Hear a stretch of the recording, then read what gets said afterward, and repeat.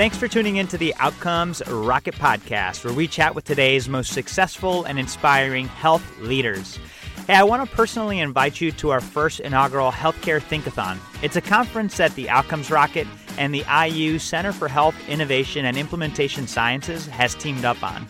We're going to put together silo-crushing practices just like we do here on the podcast, except it's going to be live. With inspiring keynotes and panelists to set the tone, we're conducting a meeting where you could be part of drafting the blueprint for the future of healthcare. That's right. You could be a founding member of this group of talented industry and practitioner leaders. Join me and 200 other inspiring health leaders for the first inaugural Healthcare Think-a-thon. It's an event that you're not going to want to miss. And since there's only 200 tickets available, you're going to want to act soon. So how do you learn more? Just go to outcomesrocket.health/conference. For more details on how to attend, that's outcomesrocket.health/conference. And you'll be able to get all the info that you need on this amazing Healthcare Think-a-thon. That's outcomesrocket.health/conference. Welcome back once again to the Outcomes Rocket podcast, where we chat with today's most successful and inspiring health leaders. I really thank you for tuning in again, and I welcome you to go to outcomesrocket.health/reviews, where you could rate and review today's podcast, because we have an amazing guest with us today. She is the co-founder at CareZoom. She's co-founder and CEO there. She's a physician practitioner at Brigham Women's Hospital. She's a graduate of the Harvard Medical School, and she's also a graduate of the Harvard Business School, known for being MedTech Boston's 40 under 40 in healthcare. She's a World Economic Forum Global Shaper, and she's previous director of IT and editor-in-chief at Close Concerns. She's got a really amazing background in healthcare and contributed so much. Her name is Dr. Lisa Rottenstein. And Lisa, I want to give you a warm welcome. So glad that you've joined us, and welcome to the podcast. Thanks so much for having me today, Saul. It's a pleasure, Lisa. And let's talk about this, Dr. Rottenstein. What did I leave out of your podcast introduction there that you want to share with the guests? So I think you did a great job. I think you highlighted what I'm working on these days that I'm really passionate about.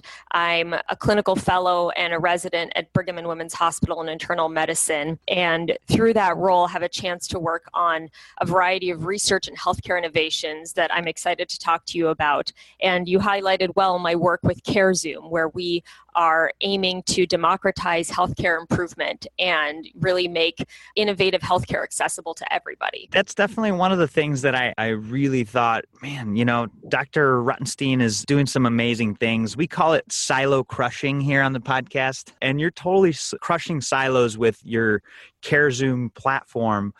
Excited to dive into the details of that some more, but why don't you start by telling us a little bit about what got you into healthcare to begin with? Sure. So I would say that what ultimately drew me to healthcare and kept me here is the really unique mix of the ability to work with people, think about their lives, and then also think about biology, both of which I love.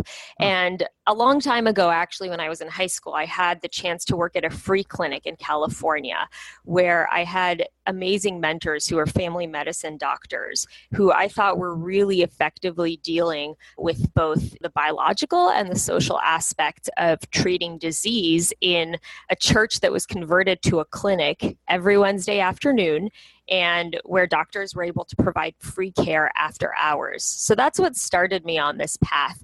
And along the way, what's kept me here is my relationships with patients who are inspiring and teach me every day, and also experiences in diverse parts of healthcare and seeing how so many people are able to contribute, from pharma to big hospitals, and then people in the entrepreneurial world who are excited to make a change. That's so interesting. And it's those heartstrings, the ability and opportunity to be able to serve patients, that is really what drove you into the practice and what's kept you here. And a lot of other physicians too, and in this system where we constantly have to reinvent the wheel, the opportunity to share those moments with patients becomes more difficult. So what an opportunity for you and your organization at CareZoom to do something about this. Can you walk us through what exactly CareZoom is and what you're doing? I would love to. So CareZoom is an organization that is looking to, exactly as you said, break down silos in healthcare improvement. We are building a database of healthcare improvement recipes, the way you have a recipe for soup, but rather a recipe for improving your healthcare system. And we're starting in primary care. There are innovators across the country, implementing new technologies in their clinics, implementing diabetes prevention programs, new population health management programs. And that information can be really siloed and difficult to share. So for example, when I was in medical school, where part of the passion for this started, I was part of a project where we were looking to implement care plans. And we had read in the literature all about how great care plans were for patients with complex medical problems. And, we saw statistically significant results in the literature, but when it came time to get information about how you actually roll this out in a clinic, that information was harder to find.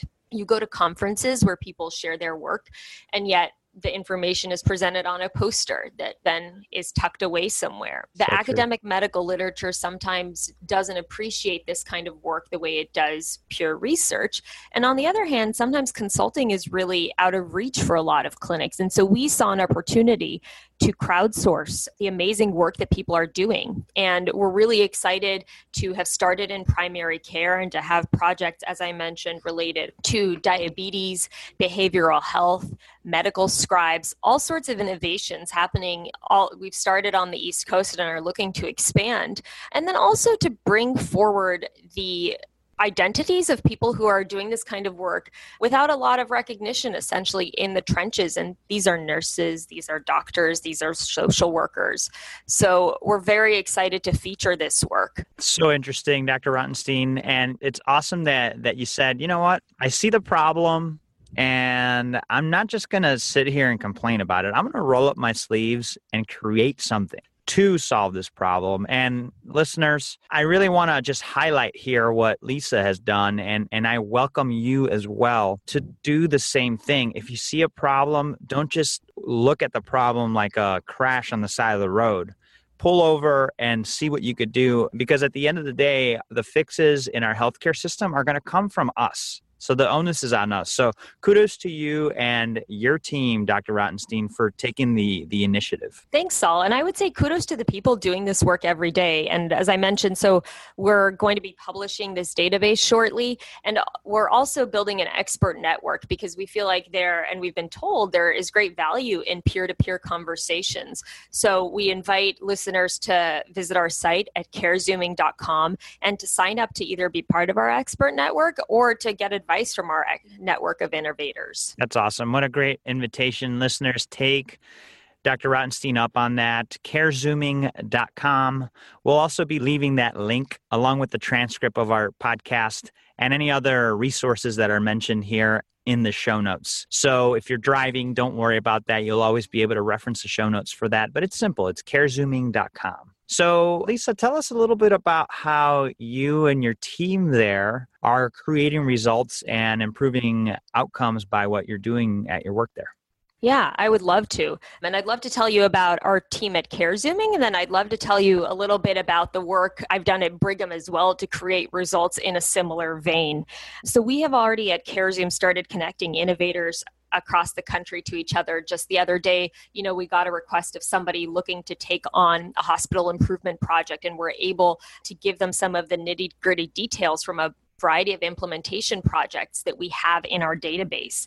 And we've also uncovered and featured work that hasn't otherwise made it into the medical literature and been able to publicize the identities of people who, aren't publishing their work every day, but really are doing valuable things on the front lines and have a lot to contribute to healthcare improvement. So I would say that's where our main focus is, and that's what we're really excited about delivering. And on the flip side, I would say that some of the most exciting work that I have done at Brigham and Women's Hospital focused on innovation has actually been in implementing IT tools into daily care. So one project that I'd love to feature, which is a part of where the idea for CareZooming came from as well, had to do with implementation of decision support tools into oncology care. And so, I was part of a team that saw a need to improve prescription of short course radiation among patients with cancer. And we had realized that although there were society guidelines saying that short courses of radiation were just as effective as longer ones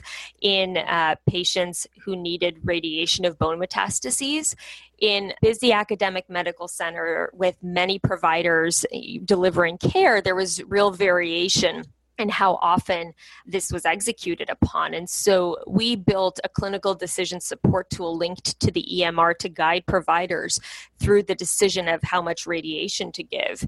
And a year after rolling this out into daily workflows, we found that appropriate prescription of short courses of radiation, which are easier for patients to tolerate, have less side effects, and overall are thought to be more beneficial at the end of life.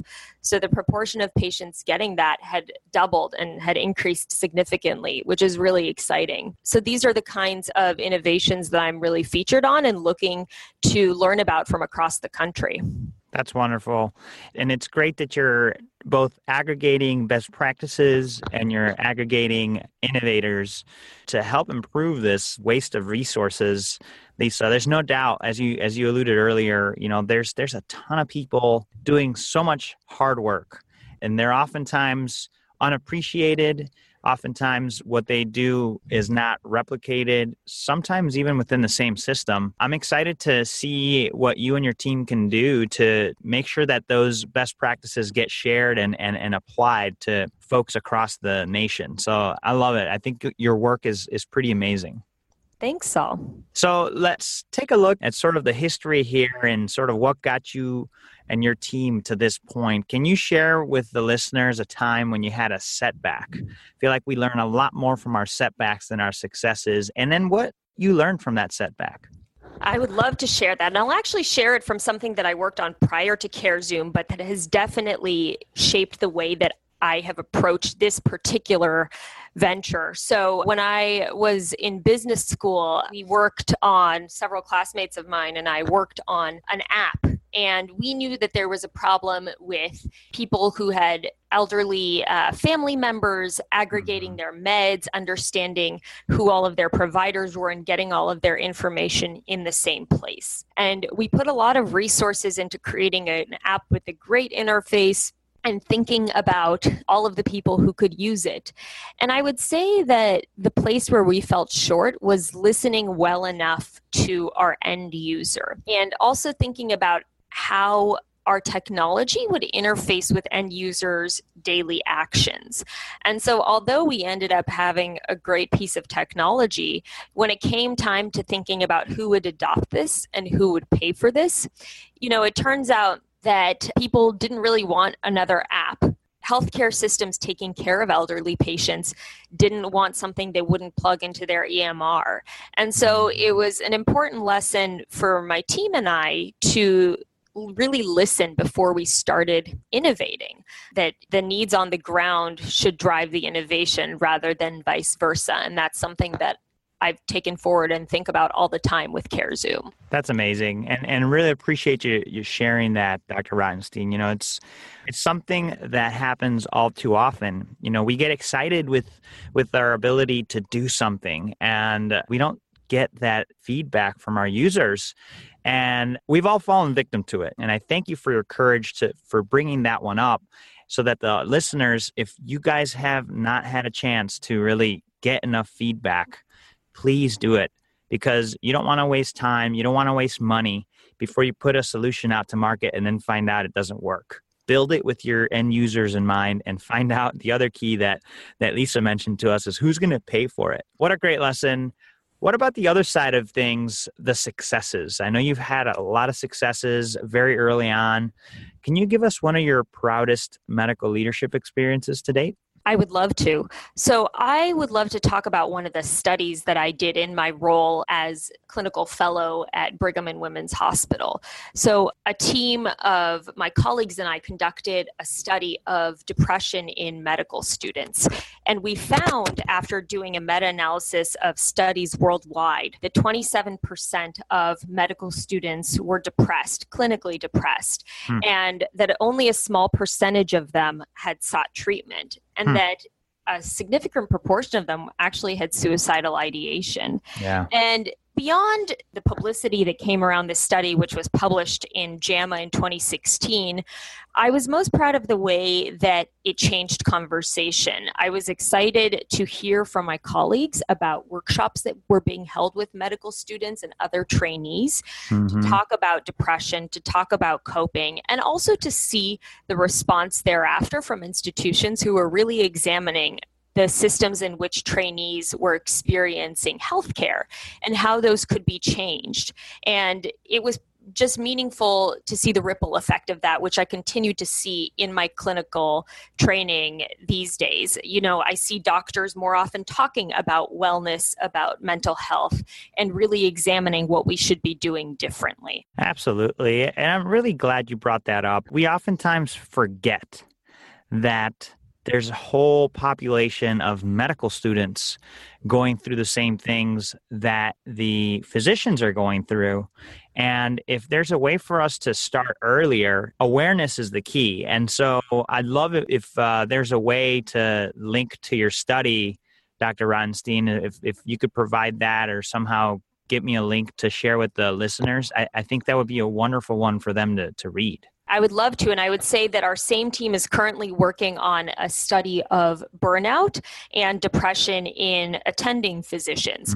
And what we've interestingly found is high rates of burnout in the 30% range among attending physicians and very similar rates of depression in attendings as in medical students and as has been shown in residents previously, suggesting, you know, what we might intuitively know, that the working environment that you're in on a daily basis shapes both your experience of training and then also your mental health. But we're excited to show that that holds around the world, across genders, across specialties, and is something we need to continue tackling. Absolutely. And so, Lisa, for the physicians, the physician leaders, the residents listening, what message would you give to them? I would tell them that there is not going to be an easy fix to this problem, that there has been a lot of movement forward already. At least for trainees, work hours are a significant step forward, but it's something we have to be paying attention to. And part of it, from my perspective, does have to do with wellness initiatives, which many institutions are undertaking, but it also has to do with the systems of care in which we work, which is, you know, how I actually see all of my work linking together, that on a daily basis, your doctors are dealing with difficult electronic medical record systems. They're seeing patients who are still struggling through the healthcare system. They want to tackle chronic disease and often don't have the resources to.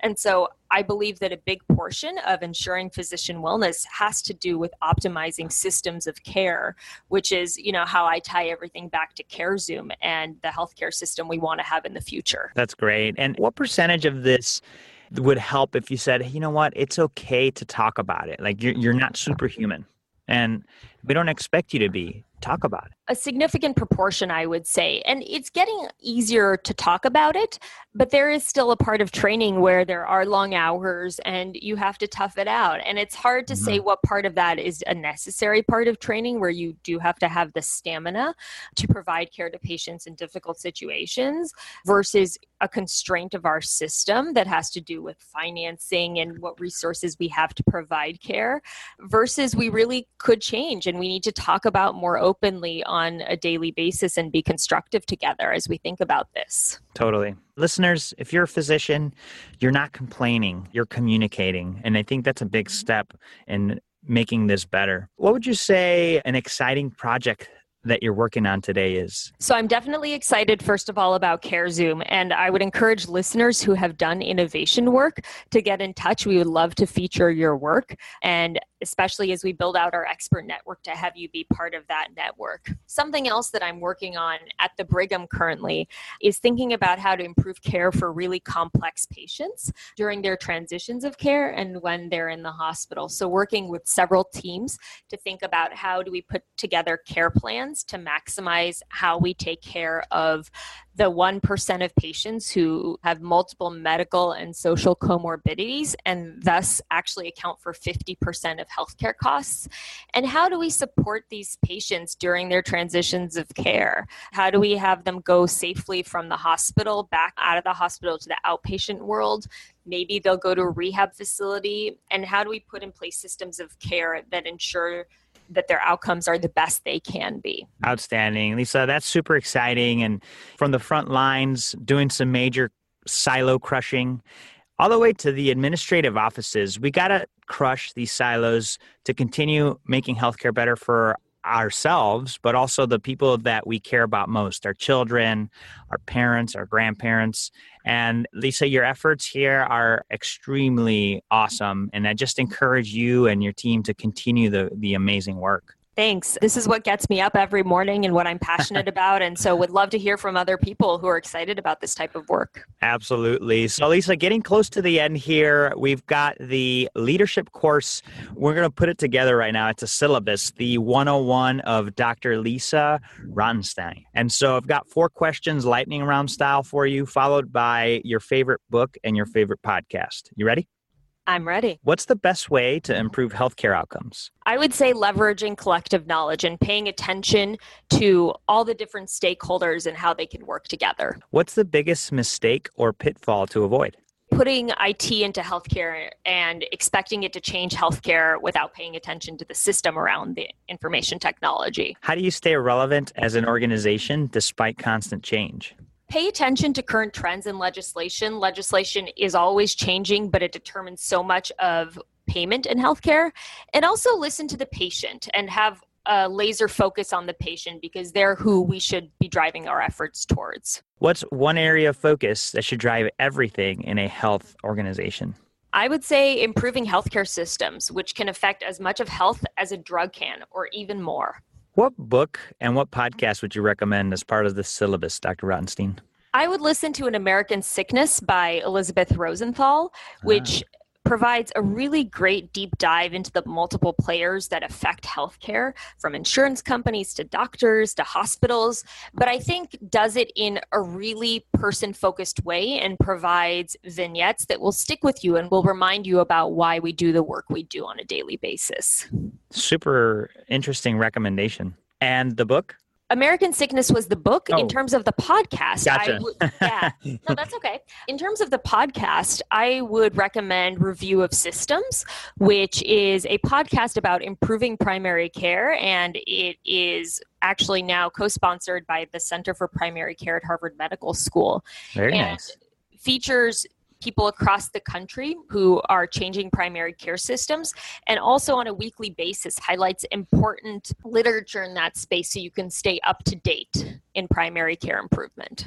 Outstanding. Lisa, thank you so much for that. Listeners, these recommendations are amazing. And if you want to just level up, I recommend that you check them out. We've got links for them. Just go to outcomesrocket.health/carezoom. And you're going to find all of the resources that Dr. Rottenstein shared with us, as well as her bio, the transcript, links to her business, links to the podcast, links to the book. Everything's going to be there. But make sure you take action and go check that out. And also take her invitation. Do some collaboration with her and reach out if you find what she's doing is interesting. So just want to say thank you so much, Dr. Rottenstein. If you can, just leave us with a closing thought and then the best place where the listeners could get in touch. Great. Thanks so much for having me. My closing thought would be that there is power in everybody involved in healthcare, from the patients who use it on a daily basis to the people working in it to the scientists who are powering it. And we have a collective responsibility, I would say, to collaborate to move things forward. The best way for people to get in touch with me is at my email, which I'll provide to Saul and will be on the website. You can also reach me on LinkedIn or Twitter at Lisa-Rottenstein on Twitter, and then Saul will link to my LinkedIn page. Outstanding. We'll do that for you, Dr. Rottenstein. So thankful that you spent some time with us today and super excited to stay in touch. Thanks so much. I hope you have a wonderful afternoon.